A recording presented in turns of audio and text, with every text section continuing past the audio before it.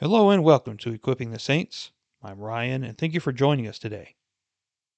This is the third and final week of our study of 1 Peter chapter 1. So please open your Bibles to chapter 1 of 1 Peter, and we're going to begin today in verse 22. The word says, "Since you have, in obedience to the truth, purified your souls for a sincere love of the brethren, fervently love one another from the heart. For you have been born again, not of seed which is perishable, but imperishable, that is, through the living and enduring Word of God. For all flesh is like grass, and all its glory like the flower of grass. The grass withers, and the flower falls off, but the word of the Lord endures forever. And this is the word which was preached to you." May the Lord bless the reading of his word.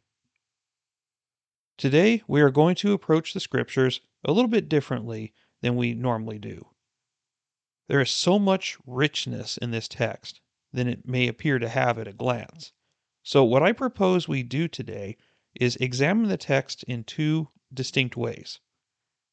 We will work backwards through the text, and we will also refer to the original words in the Greek to add more context and depth to our understanding of what Peter is telling his audience. So then let's look at the last statement that Peter makes in verse 25. "And this is the word which was preached to you." Again, we're working backwards. So what is the word that was preached? The word of the Lord that endures forever, right? The first half of verse 25 is referring to the word of the Lord. Now, that statement in verse 25 comes at the tail end of a quotation from Isaiah chapter 40, verses 6 through 8, which we're going to examine here in a minute. Now, we could walk away from this verse and tell ourselves, okay, so Peter preached the word of God. Big deal. The Bible does this all the time. But here's our first Greek word to examine. Where it says, "which was preached to you," is the Greek word evangeliston. This is where we get our word evangelism from. The literal meaning of this word is to announce good news. So let's read the second half of verse 25 while expanding the Greek context. "And this is the word which was announced to you as good news." You see that?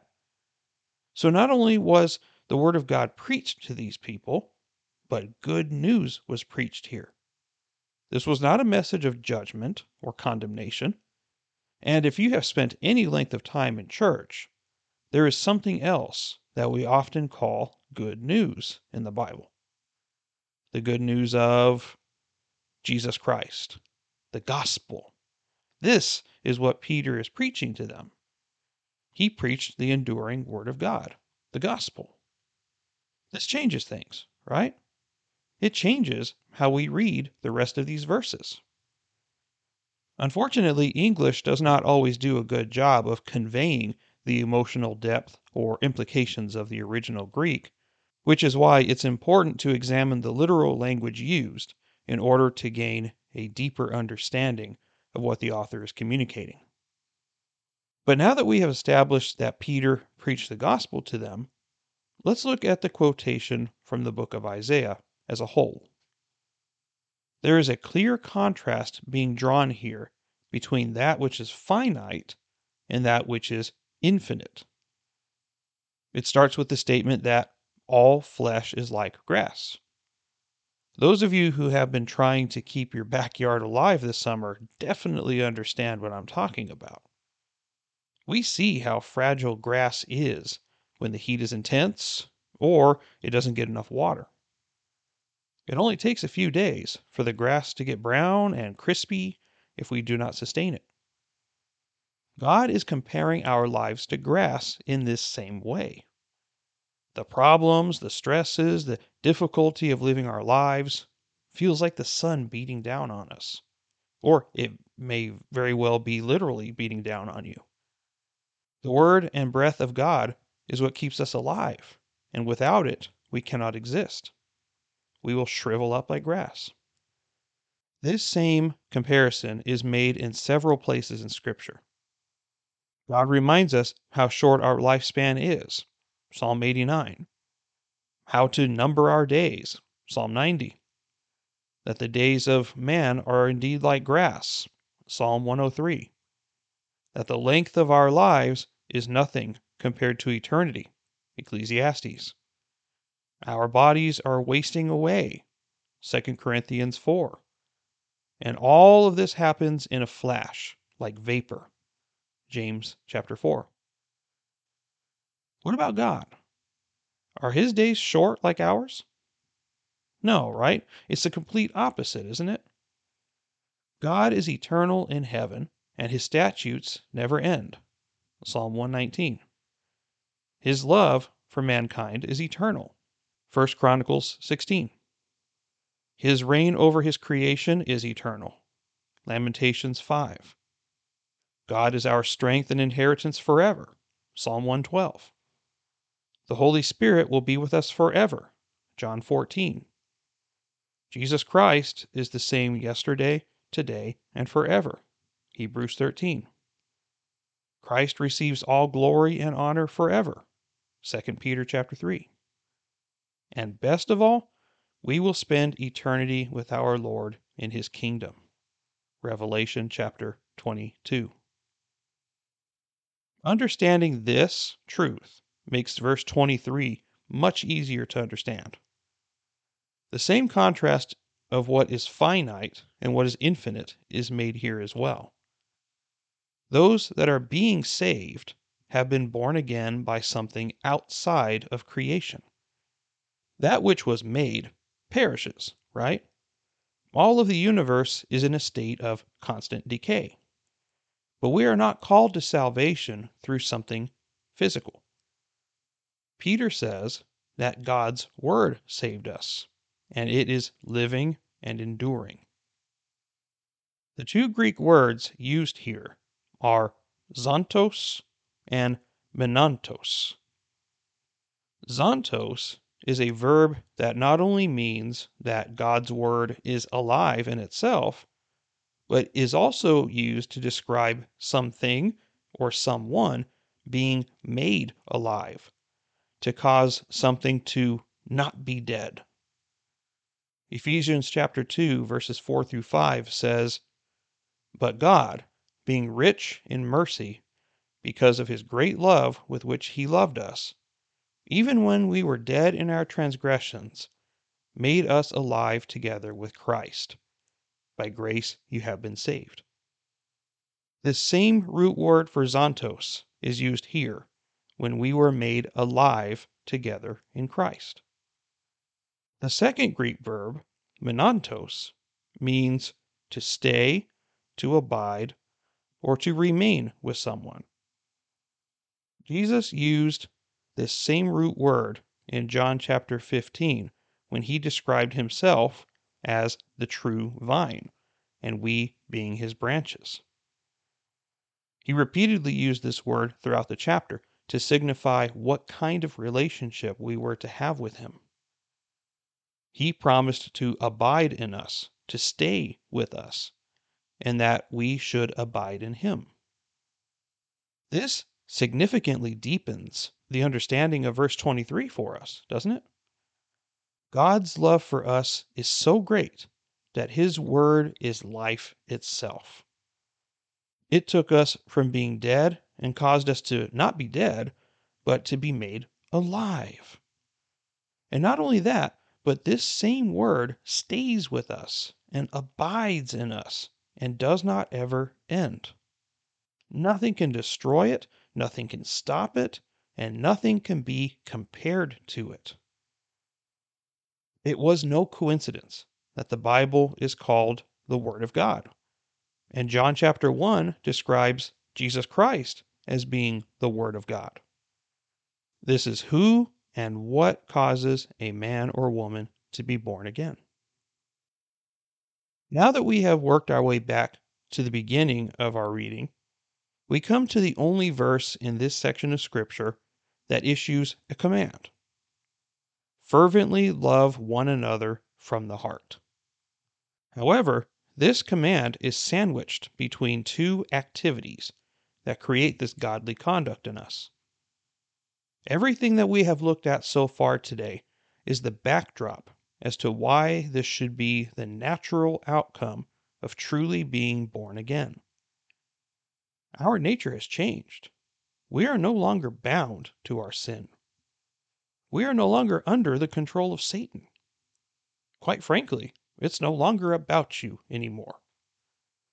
Everything about who you are now is the result of God's love, grace, and activity in your life. Therefore, it would only be natural for that which is made of the imperishable to reflect it as such, right? Think about it. If God chose to take you out of the world, shouldn't our actions and attitudes reflect that? If we truly abide in Christ, shouldn't we appear different when compared to an unbeliever? If the Spirit indeed made us alive, shouldn't we live for Him? If this is the case, then verses 23 through 25 are completely about what God did to save you and to begin the process of sanctification in you. He is working to make you more holy every day. Reshaping you into the image of Jesus greatly pleases our Father. But the reality is that we have a responsibility in this as well, right? The first half of verse 22 is about how we choose to respond to what God has done for us. We can almost say that this is proof that the Word of God has truly transformed you or not. What are we to do? We are to purify our souls. God is the one who cleanses us from all of our sins. 1 John chapter 1 talks about that at length. But the other aspect of saving faith is repentance. We have to make a conscious decision to keep ourselves pure in this sinful world. Jesus gave several examples of how to do this in what we call the Sermon on the Mount, such as keeping the eyes away from evil things, not giving our hearts to selfish idolatry, seeking the approval of people instead of the approval of God, and the list goes on. All of these are in God's Word. So by being obedient to God's Word, we are being obedient to the truth, because His Word is truth.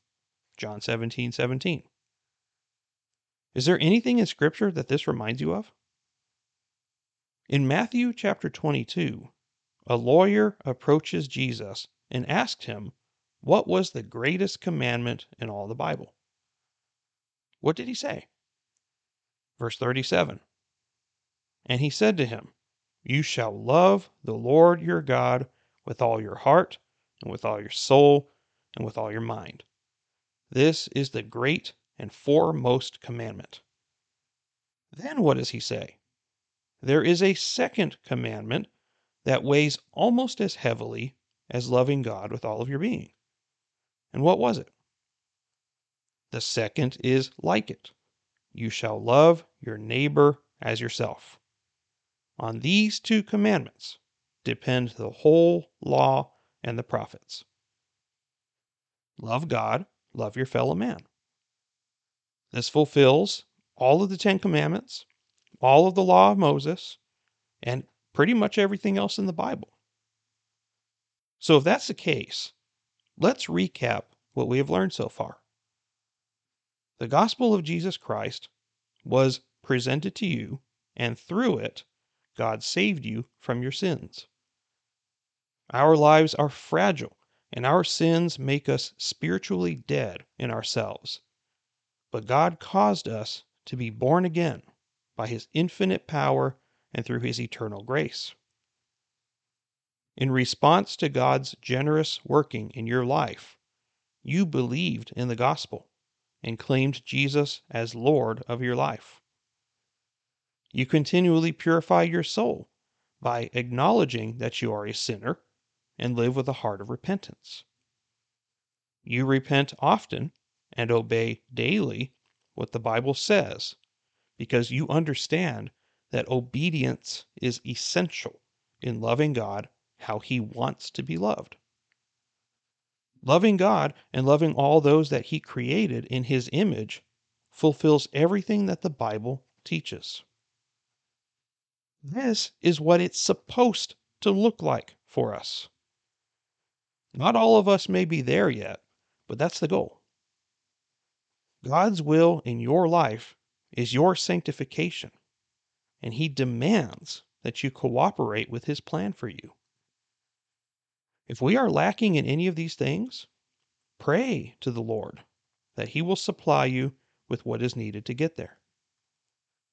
Now, the last thing we'll look at today is what kind of love we are to have for each other as Christians and for the world at large.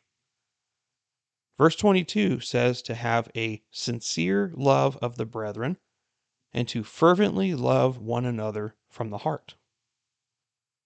The two Greek words used for sincere love of the brethren is anupokriton, Philadelphian. Philadelphian should sound familiar, and this word means a brotherly love, in the same way that good friends love each other.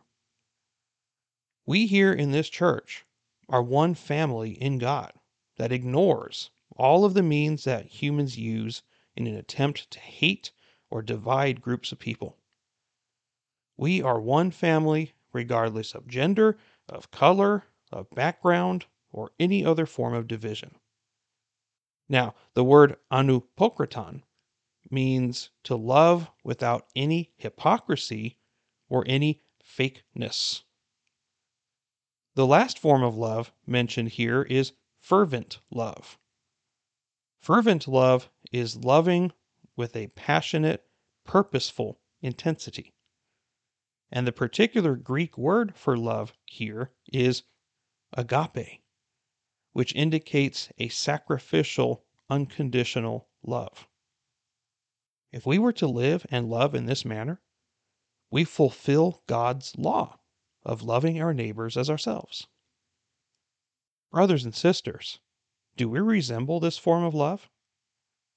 If someone were to ask people in your life if you love like this, what would they say?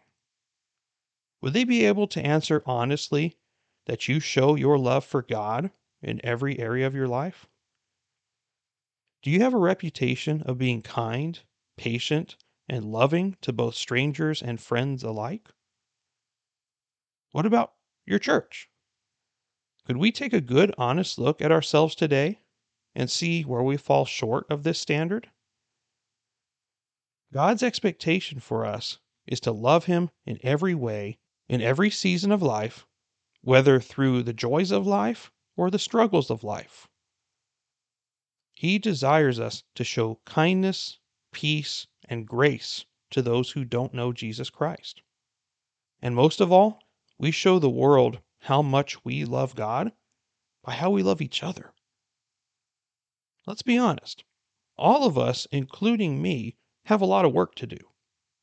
We need to repent and return to obedience of God's commandments. We are called to genuinely love each other like family, with no fakeness and two-faced gossiping, but rather with forgiveness, patience, and showing greater concern for someone else rather than being focused on ourselves. Imagine what we would look like as a universal church if we all loved like this. Imagine what kind of an impact the gospel would have if we were of one mind toward each other and toward the furtherance of the kingdom of God. In Acts chapter 17, do you know how Christians were described back then? Verse 6 says that they were men who turned the world upside down. But maybe it would be more accurate to say that we're turning the world right side up. But either way, if this doesn't describe us as a church, we are doing something very wrong. we are not being obedient to our Lord's original commands for us in Scripture. This is a glorious mission from God that He's given us.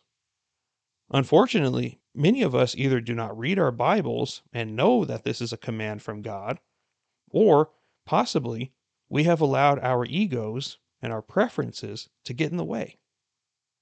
Never forget where you came from as being a sinner. But more importantly, do not forget where we're going. We are called to fervently love each other. And the best way that you can show love to your neighbors outside of your church is to share good news with them. My sincere prayer is that we as a body of believers would repent and be empowered by the Holy Spirit for the boldness of the gospel. The question is, will you choose God today? Let's pray. Lord God, we come before your throne this morning, knowing full well that we have been lacking. So often, Lord, we are so full of ourselves and we push you out. We acknowledge, Lord, that we have a lot of growing to do. We have immaturity within us by placing more importance in things of this world or in our own matters than what you want from us. Lord, help us to be a people of repentance, to submit to your will fully, and to be able to love people with a greater capacity. Lord, help us to look past barriers, to look past excuses, and to go straight to the people of this world, whether in our church, whether in our homes, whether in the workplace, or wherever we go, that we can shine the light of Christ through how we love. Love is an action, Lord. We know that. And it's not just saying it that makes the difference, but living a life of demonstrating love for people. Please help us to see what it is that we're supposed to do and show us how to be more like you. You are making us like your Son, Jesus Christ. Help us to see more clearly what that is supposed to look like, and that we may cooperate with you in this effort. Help us to put intentionality in our faith and in our relationship with you. Help instill that desire and that hunger for your word and to pray. We acknowledge, Lord, today, and we thank you that you have given us all of this as a gift. And may we not take it for granted, and may we use it for the furtherance of your gospel. Please humble our hearts today, and please forgive us for our failures. As we leave this place, Lord, help us to remember that you are sovereign over us and over all creation, and that we are to submit to you as our King. Thank you for allowing us this time. In Jesus' name, amen. I want to thank you for joining us today. I hope you learned a lot and enjoyed this lesson. And we'll move into a different topic next time. That's all I have for today. Thank you for listening. I'm Ryan, and we'll see you next time. Take care, and God bless you.